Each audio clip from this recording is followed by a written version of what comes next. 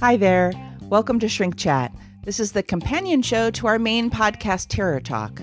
My name is Shannon, and I'm joined every week by my friend Kathy. On this show, we talk about psychology and media and whatever else comes up. It's a bit looser, so hang out and welcome to Shrink Chat. Hello, this is Shrink Chat with Shannon and Kathy. Hello. Hello. Are you mocking me? Yeah, I mean, you didn't sound like your typical enthusiastic self right there. But Hello, this is Shrink Chat. now you sound like you had dental work done. Okay. Hello, everyone. There you go. There's the chipper Shan, I know. So here we are on Shrink Chat. So we've changed our trivia a bit. And the way the trivia works now is that Kathy tortures me with it. That's a true story. I don't actually feel tortured, but that's the dramatic part of what we're doing. That's fair.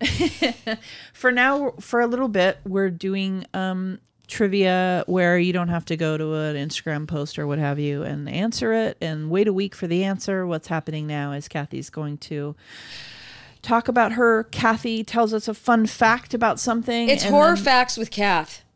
Sorry, she has a name that I'm supposed to use. Horror Facts with Kath. And I've never called her Kath in my whole life, but I might start now. Yeah. Okay. This one's hard.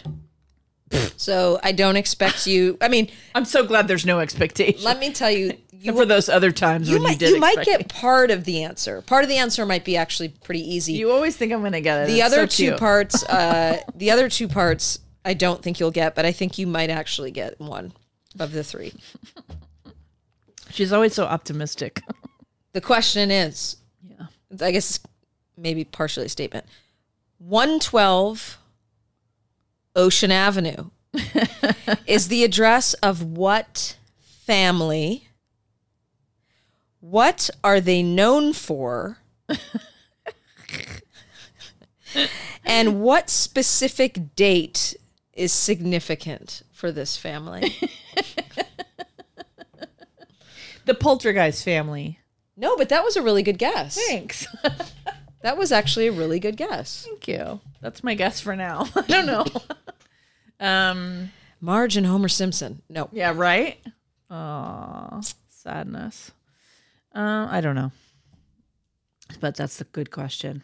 And we will consider it for the next 30 minutes. I didn't run this by you, but can we real briefly talk about these murder hornets? Oh, for sure.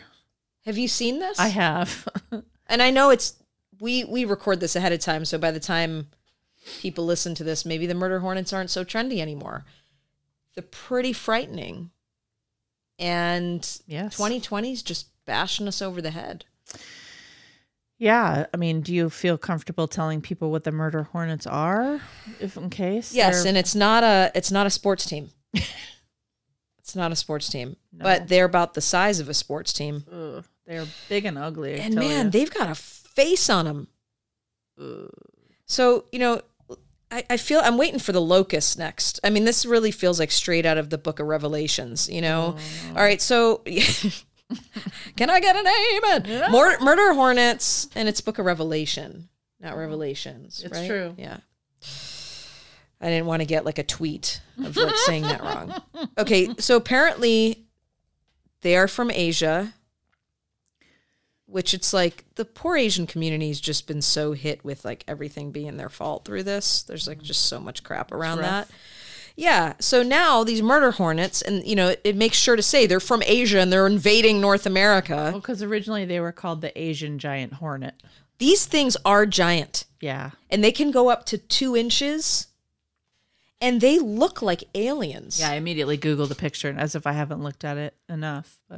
And the stinger is up to 10 millimeters long with a potent venom that in cases of multiple hornet stings, it can actually kill you. Can you imagine being attacked by murder hornets? No, I really don't want to imagine that. These things are gross. Yeah, and because they've arrived here, it's very different for us than it is for Japan. Because in Japan, what I understand is that they're relatively frequent. It's like a frequent thing. Yeah. And their system, for lack of a better word, has acclimated to them, and so even the reaction to the aggression in the colonies, because what it really affects is the bee colonies, because they go in and they murder the bees. God damn it. And so what the Japanese bees have done is they have actually acclimated, and they've figured out complicated ways to defend themselves against the murder hornets. They do this thing where they vibrate together and they get the murder hornets to go away. Now, like an army. Yeah, but our because they've been dealing with them for a long time, but our bees have not learned how to do that yet. And so they just go in and slaughter them. So it's this really interesting. I've done some reading. Go ahead. I didn't mean to take over your topic. No, I wanted this to be a discussion, but here's how to tell a murder hornet from other nasty wasps is the name of this article. And I guess it has the Asian giant hornet species, the Vespa mandarinia. Yeah. It's 2 inches long. I mean, I don't think you can miss this thing. I don't think you'll look at it and go, I wonder if that's a wasp. Mm-hmm. No, you won't. It's No. big. I guess the first person that found one here was like, unfortunately, this is how things happen, right? It's just like random. But this is the story I read was, it was dead on his porch. And it was one of those moments where it was like, what the F is that? There's it has no this denying distinct orange face. That's part of it. Yeah, there's no denying it. You've never seen anything like that. Landed on your porch and you saw this hornet with an orange face and a black thorax. You'd be like, okay, there's number one. Hit that. Yeah. You would look at that and go, I've never seen this before, because they're very distinct. Yeah, I think the difficult thing is, the scary thing is the murdering of the bees. And that's what it is. If you can imagine a hornet that goes into a beehive and literally murders bees. And we're already having an issue with bees becoming extinct. So bees have been a hot topic for quite a while. So I'm glad you brought that up. Yeah. More murder and mayhem for us to sort out. Yeah. So it's not the poltergeist house. No. Is it the exorcist house? No. Okay. Yeah. I tried again. I mean, it's good. They're good guess. I'm in the right era, probably, is why you like that. All right. I'll work on it. I'm working on it. You're right. I probably won't get the other things, but maybe I can guess the movie or the thing you're talking about. Those are good guesses, though. Okay, cool. No, I'm gonna keep trying. Yeah, I know. Here I go. I'm gonna keep trying. We're only like 8 minutes in. I'm gonna. What's new in the world of Shanoon? So work, as people who listen regularly know, part of my work is working for an agency that serves children and families, and we are still on don't come to the office land, except for that they have instituted a thing where 10 people can go to the office. Mm-hmm. And it's a pretty big building. There's a couple of different buildings that are associated with this agency, but the building I work in is a pretty big building. So 10 people, you'd never have to set eyes on each other. A couple different stories.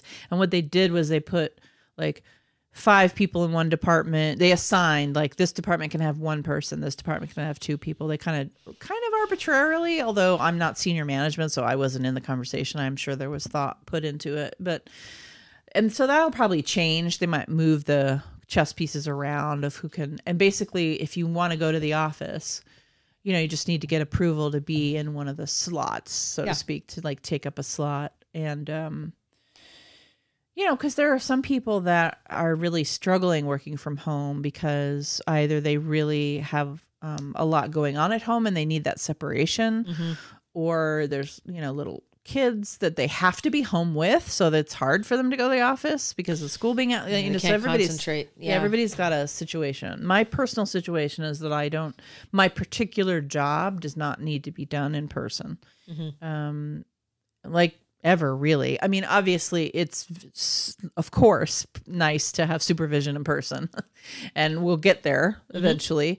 But we're also doing it all over Zoom or Skype or whatever. Yeah, I mean, fine. There's advantages and disadvantages, and like I've said to you when we weren't recording, how I really miss having clients in person. I also do evaluations too, which you can't really. It's much harder to do in Zoom.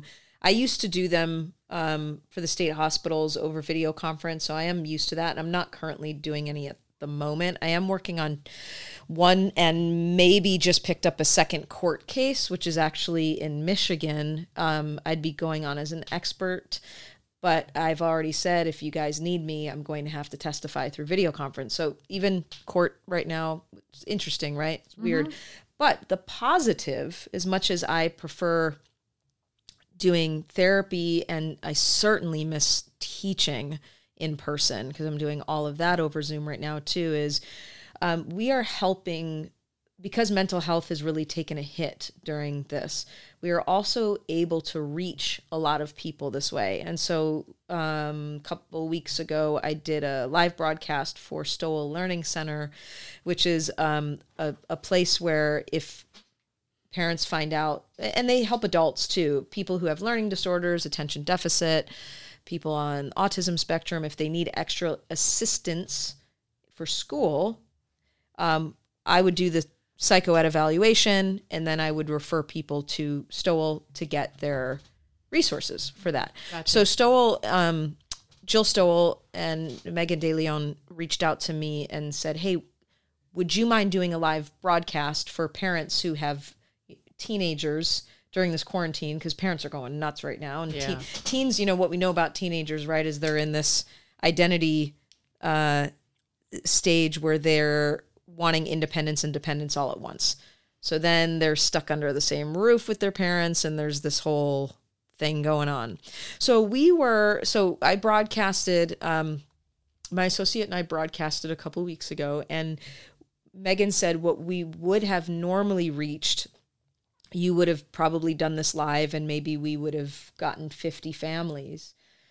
Our broadcast hit over 13,000 families. And so when you look at that, you go, okay, that's a positive. Oh yeah, there's definitely positives. I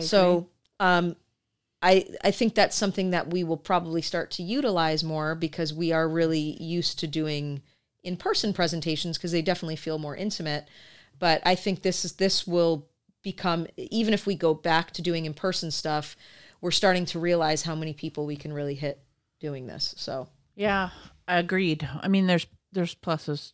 We're all starting to turn our attention to, we're trying to turn our attention to what we can be grateful for, right? Because this is so difficult. And so that's one thing. For me, it's harder to find the positives because I've said to you, I like the in-person. But when I look at that and I look at those numbers, I go, wow, so many people were able to tune into that.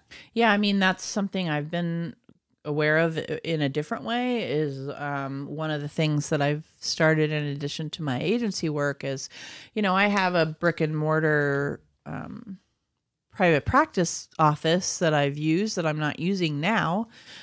So a couple of months ago, I started doing telehealth, only, and I branched out to use telehealth all over California because I'm licensed in California, so I can serve anybody anywhere in California legally under my license. So it just gave me the opportunity to be exposed to so many different kinds of people that I wouldn't. And so I'm seeing about, depends on the week, but 20 or so clients that way. And so it's just kind of broken open this world to me in that way. And there's plenty of therapists that were doing that before. So I'm certainly late to that party, but the pandemic has created a situation where many, many, many more of us are getting in that particular venue. And so it's been really interesting. I'm learning a lot about doing therapy via video, doing therapy via chat, doing therapy via phone. And I'm not negative or positive necessarily on any of it now. I don't mind the phone. I'm assessing. I'm just assessing, and I'm kind of seeing the pluses and minuses and the gray of it all. And yeah, I don't mind the phone either. I'm doing a lot of phone sessions. Yeah, I'm doing a handful of phone sessions, and those are easier for me just again because we've talked about this too. Being on a screen and whether you're teaching or doing therapy, you're very aware that you're on, so it takes more energy to focus. And so for me, I have 3 courses I'm teaching over the summer on top of a full caseload.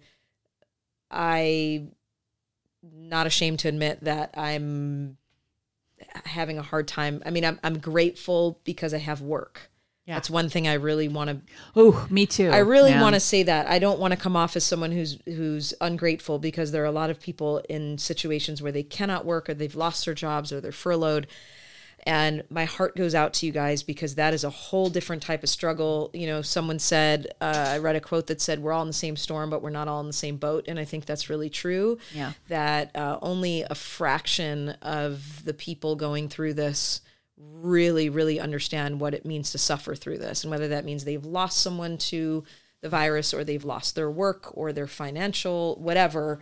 I'll be the first to say I'm incredibly fortunate and grateful for being able to work. With that being said, all of my work is on screens right now, and I'm working a lot, and I'm mentally exhausted, and it takes a different type of stamina to do that. Agreed. So one of the things that you were talking about with the office, I know that USC has entertained this idea. I don't know if we're a private university, so we have different guidelines as far as if we want to open or not in the fall. I don't think we are, but I think one of the things they've entertained is sort of a hybrid. So for example, Monday nights, half the cohort would come in, the other half would watch it on Zoom, and Wednesday they would flip it. Okay. You know, things like that. I don't think that's going to happen. I think they're going to force us to all be online through fall. But these are some of the things that they're starting to talk about in high schools and stuff too. So yeah, I have connections in like 3 or 4 other universities that have all prepped for fall online. Yeah. So. I mean, we are definitely all through summer, and they're already telling us to prep for fall. So yeah, that's what everyone else is doing too. Yeah. So yeah, there's that. So there it is. In other news, is it the Texas Chainsaw Massacre house? Mm-mm. Sorry, I'm going to be calling back to the trivia to really try and guess this. You're throwing out some good ones. Okay, I feel like so this is what I'm doing is I feel like I'm in the right genre, I'm definitely in the right genre and in the right time period. Because you're thinking family, and you're thinking there's something memorable about. I'll get there. I'm gonna get there, man. Year and all that, yeah. In other news, I was watching. It's not the Hellraiser house, obviously. No. I rewatched Hellraiser, one of my favorite horror movies, and then I decided to watch Hellbound Hellraiser 2. Can we talk about the opening scene in the house? We can. First of all, what would you like to say about? Well, I'm just incredibly OCD. So when she's like wearing all the white or whatever, or he's wearing all the white and starts to take the bandages off, and how it gets all over the place, I'm like, I'll clean up. It's perfectly white and it's all stained. But the second one is because we've made so much fun of her in the first one. I know. So and here she comes. That's what's so funny about this. So I mean, if I watched this movie once, I don't remember it because I know I've seen it before, but it wasn't something that imprinted on me. It's 1988, Hellbound Hellraiser 2, often colloquially called Hellraiser 2. It's funny because I tweeted out when you're a psychiatrist and your girlfriend who is dead seduces you to acquire new skin, but then that's right, new skin. But then he brings you but then the psychiatrist, you bring her beautiful young women, hanging them on hooks so that she may have the skin. It's just like, okay. It doesn't make any sense to me. But so the interesting thing about this, this one for our purposes is that it's it's totally tied to mental health. So it's like the psychiatrist ends up having a girlfriend who is my least favorite character from Hellraiser, which is the stepmother woman that you were talking about. So she's dead. She seduces you to acquire the new skin, right? But then you bring your girlfriend the skin via women hung on hooks and then proceed to become the next Cenobite, basically. so that's actually what I tweeted. Oh my God. I didn't say it right before because I couldn't remember exactly what I wrote, but that's my synopsis of this movie. Because so the interesting thing too is that they do create a new Cenobite in Hellraiser 2, which is this psychiatrist guy, and that he is then known as the Doctor. And yeah, she plays a prominent role. She's my least favorite in the first one. Yeah, but she's better in the second one. She's better in the second one. And there's also a lot more going on. Lots of skin being ripped off. A lot of skin. But that's Hellraiser. But even more in this one. Yeah. But I swear to goodness, every time Pinhead and Chatterer and all that come on the screen, it just makes me happy. I know. And what is what's the female? What's her? She's just called Female Cenobite. That's one. it? That one is. There's another Female Cenobite that I think has a different name, but the one in this movie is called Female Cenobite. No, there's another one I'm thinking of. I'm sure. That's from the first one. Okay. Hold on. I love that franchise. Some of the when they get further into it, some of them get really, I mean, they're all really strange, but yeah, and the Female Cenobite might have like a different name that I'm not thinking of or whatever, but Deep Throat, that's her name. There's Dreamer, I think. There's a bunch of them. But so for this one, you get Chatterer, you get, as I said, the Doctor's created, you get Butterball, you get the Female Cenobite, which is the one that has those silver things coming out of her cheeks. Mm-hmm. She's really pretty. And Pinhead. And the cool thing about, if you're tracking Cenobites as I do with these movies, because they're my favorite part, Doctor gets created, but also you get to see their human forms. Yes. And you really get into the fandom of that Cenobites were people. Yes. And you get a flavor of that in the first one, I think. When you see Pinhead. Yeah, but in this, the very first scene of this movie is you meet Pinhead when he first opened the box. Yep. And then there's a scene in this movie where you get to see those Cenobites as humans first. Humans before they were changed. I love that scene. And Butterball was a kid. Yeah. That was really cool. Anyway, so I had forgotten some of that because I haven't been a Hellraiser geek in a real long time. But I'm revisiting that in pandemic times. So that was enjoyable for me. The end scene, though, is so crazy weird. The Doctor. It really is. Yeah, it's just... And all the animatronics. Just it really is. Yeah. Yeah. Is the trivia something in the Conjuring universe? No, but I mean, you're like... Okay, I'm so close. You're getting closer with that one. I'm going to get there. Okay. You're getting closer with that one. Can I just make a statement? I miss Disney. I miss going to Disneyland. I just looked at your Haunted Mansion picture up on the wall. I miss Disneyland a lot. I really had like a depressed kind of... Yep. I miss that park. I've literally been watching reruns of YouTubers that are Disneyland YouTubers just to go to Disneyland virtually because I miss it a lot. I really miss... I miss thinking about going. I was planning a trip when this happened. And I got an annual pass this year. Yeah, well, that's what did it. Well, my friend said the same thing. She says, you have the worst luck. Of course that's going to happen. I'm like, blame the pandemic on me. At least you get to use it eventually. Yeah, I don't know what they're doing with that. I mean, they've opened up Shanghai Disney land. So yeah. And I've read all about the stuff that they're doing there and how they're doing it and the capacity load and how they're doing the lines. And like, I've read all about it because I'm a total Disneyland geek. Yeah. I started reading on how they wanted to open ours too. And like, so they'll probably institute a lot of that. Yeah.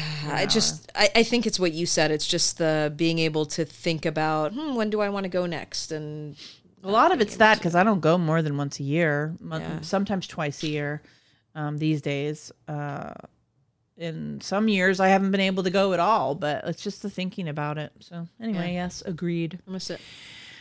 I watched a couple other horror movies that I wanted to mention. Okay. One is called Color Out of Space, which is Nicolas Cage. And it's been pretty famous this year and gotten a lot of conversation and reviews and stuff done about it because it comes from a short story from H.P. Lovecraft. It's like an alien short story from him. And so it's been pretty famous as far as 2020 horror movies. I'm trying to keep up on my 2020 horror movies. Nicolas Cage, of course, which to most of us says, okay, this is going to be freaking weird. Depends what circa. Because he had some good moments. The now circuit. The now. He's got a lot of projects in the hopper, as they say, or as somebody's grandma used to say. It's weird. It's a weird alien movie. I am not sure about calling it a horror movie. I think you can. I think it's just in the alien horror. It is a horror movie, but it's in alien horror. So if you like sci-fi with horror elements, in other words, I think this is more of a strict sci-fi movie in a way. We were just having this conversation. We were, and then it has horror elements. So that's the way I look at like horror and horror, like reviewing horror movies, is I kind of look at like, is it really a horror movie or a strict horror movie? And what is the subgenre or the overarching genre? And so to me, this is sci-fi with horror. It wasn't exactly my cup of tea. I know that it's gotten a lot of buzz and stuff. I found it hard to focus on at some points. I guess I could say I'm not quite sure how I feel about it. It's been on a lot of like top lists for like horror to watch this year. And I don't know if that's because of the H.P. Lovecraft thing or because there's not a ton of horror coming out like that's new. I don't know. But so I'm not exactly sure how I feel. I can tell you that it's not going to be on like my top 10 list of the year. I can tell you that. Okay. But other than that, that's what I watched that. I've been wanting to watch that for a while because it got a lot of buzz. There are definitely horror elements. There are 2 or 3 scenes that are awesome that are horror. Okay. They don't come until later in the movie. But yeah, if you just like to see cool like practical and effects as well as cool CG, there's some interesting horror stuff. Alien, even though Alien is one of my favorite movie, like alien horror isn't actually generally my favorite. Even though Alien, well, that was a totally different. It's like so good. Yeah. This is more like pods and goo and the horror part of Aliens that they do. And I also watched the movie. It's called Z. Okay. I like this movie. It came out on Shudder. Let me look up the date here. In May. It looks like May 7th. And I like this movie. So it's interesting. You have Shudder now, right? I do. So I was reading this one review that said it's a vicious little movie that recalls Poltergeist and The Babadook. With its story of a possessive force that destroys a family. So what starts out as this little boy has an imaginary friend. And we think it's imaginary. Now, we know we're watching a horror movie, so we know it's probably not imaginary. But and the imaginary friend's name is Z. And then eventually Z, the kid starts drawing pictures of Z, like full-blown pictures on his walls, and so then and then stuff starts to happen, like a haunting. I feel like I remember running by it when I was on Shudder. Yeah, like a haunting. So it's definitely a horror movie. It's got a haunting that's going on. Z is basically haunting the kid and the family. And then there's a mental illness component that comes into it later because they don't believe the mother, and then there's some twists. So I won't go into the twists, but I enjoyed this. I do tend to like haunting type movies, and I also tend to like things like The Ring and stuff like that, where there's like a creepy thing that scares the crap out of you. Okay. And you got that in this movie. Sweet. So I would say if you liked Poltergeist, or if you like The Babadook, or if you like haunting type stuff, and there are some twists, and there's some jump scares. Nice. This would be cool. Shudder has some good stuff. This is a good one. Yeah, and Shudder's actually where I watched Hellbound Hellraiser 2, and I watched it live, ladies and gentlemen, because on Shudder they have a live aspect. I literally turned on the television and it was starting. And I was like, hello, universe. That's cool. I mean, it was like 9 a.m. on a weekend, but well, what better movie to watch? I feel like Saturday morning is my horror jam. It really is. I got back into the fourth season of Riverdale is now on. Oh, is that like Netflix? A new season? I mean, it's out now. I'm probably watching it delayed. Okay, but I just wanted, the reason I'm bringing it up is because obviously they had to kill off Luke Perry's character because he died in real life, and the whole episode 1 is he ends up getting into a car crash, but you could tell that it really was an homage to him. And he gets into a car accident because he gets hit by a car because he gets out of his car to change a tire for a woman who had a flat or something. And so when Archie goes to the scene to pick up his dad's truck, she shows up with flowers, and it ends up being Shannon Doherty. So it was really emotional because there's a scene where she's apologizing to Archie for she being the reason why his dad died and all this stuff. But there's this emotional piece that you can tell it's coming from a place of like real emotion because of 90210 and their relationship. And also now knowing that she is back in stage 4 breast cancer. She used to come into a restaurant I worked at, and she is lovely human. Cool. But I found myself watching this episode and really like finally mourning him. He was a big part of my childhood and watching 90210, but you could tell that the performances, is they did a funeral for him and the whole thing, but you could tell that the cast was really I bet. mourning him, and they did it. It was so tactful, and the way that they wrote his character off. And he was a big deal in this town, and he had built a lot of the town on the show. But if you know anything about Luke Perry, the actor and the person, and the way people talked about him after he died, is that they were metaphorically talking about him as the man. And so it was just really well done. And I found myself like, I was crying. Oh, yeah. It was. I'm behind. It was really I'm behind good. in my Riverdale watching. I kind of lost the.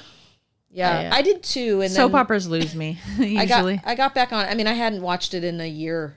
No, I'll get there probably. But it's less about the show and more about what they did with this episode. And great. It was really like a dedication episode. It was cool. That's cool. I started watching One Tree Hill, which I never. Oh watched. my god, I never watched that. I never watched it, and I was literally just looking. Chad Michael Murray, right? I don't know. I have no idea. Like I know nothing about the show except that it was. Some of those guys had pretty decent careers for a while after that. Yeah. So I was just looking for. Like Riverdale has more intrigue. Sophia Bush. And I was looking for just something that was like teenage angst. Mm-hmm. Sometimes I just go looking for some kind of teenage show as a total like just a total distraction because it distracts me. The simplicity of the teenage needs is there something comforting to me about that, about putting myself psychologically in the position of like teenage desire because it's so innocent and it's something we've all been through. Totally. And how surface it can seem, but I also know how real it is. And I work with a lot of teenagers, so I don't know.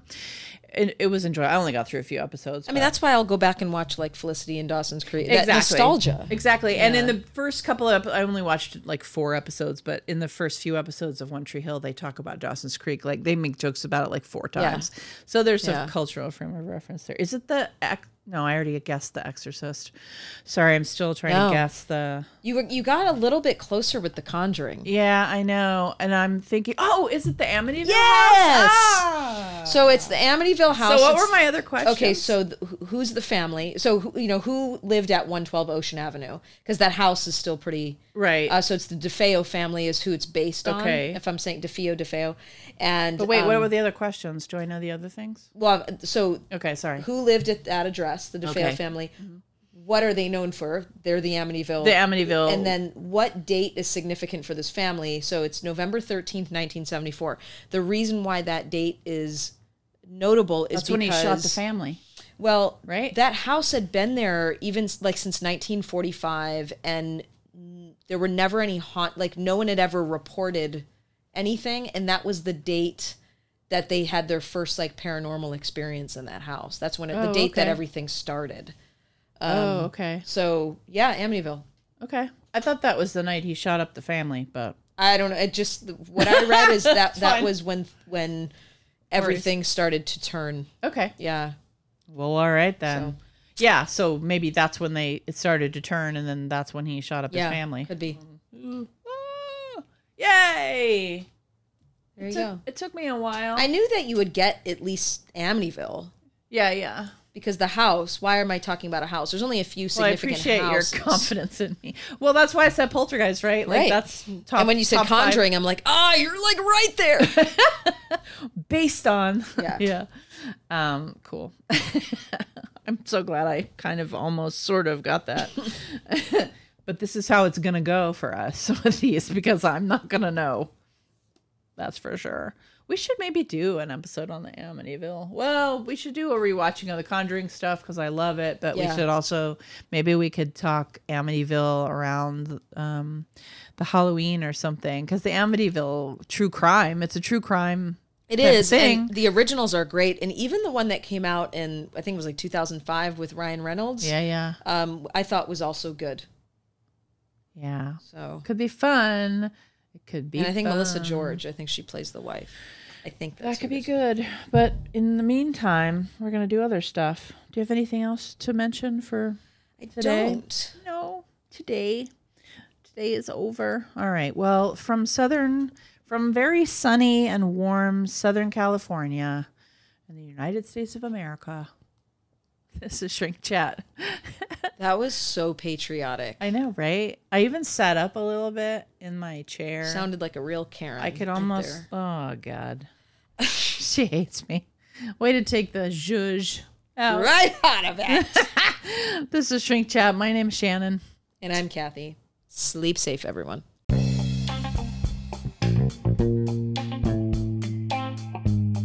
We hope you enjoyed this episode of Shrink Chat. If you enjoy what we do here, there are 2 things you could consider: subscribing and sharing our episodes on social media, and checking out our Patreon page. Don't hesitate to contact us on Twitter, Instagram, or our Facebook page. We upload new episodes of Terror Talk every Wednesday and of Shrink Chat every Friday. Until then, goodbye and have a pleasant tomorrow.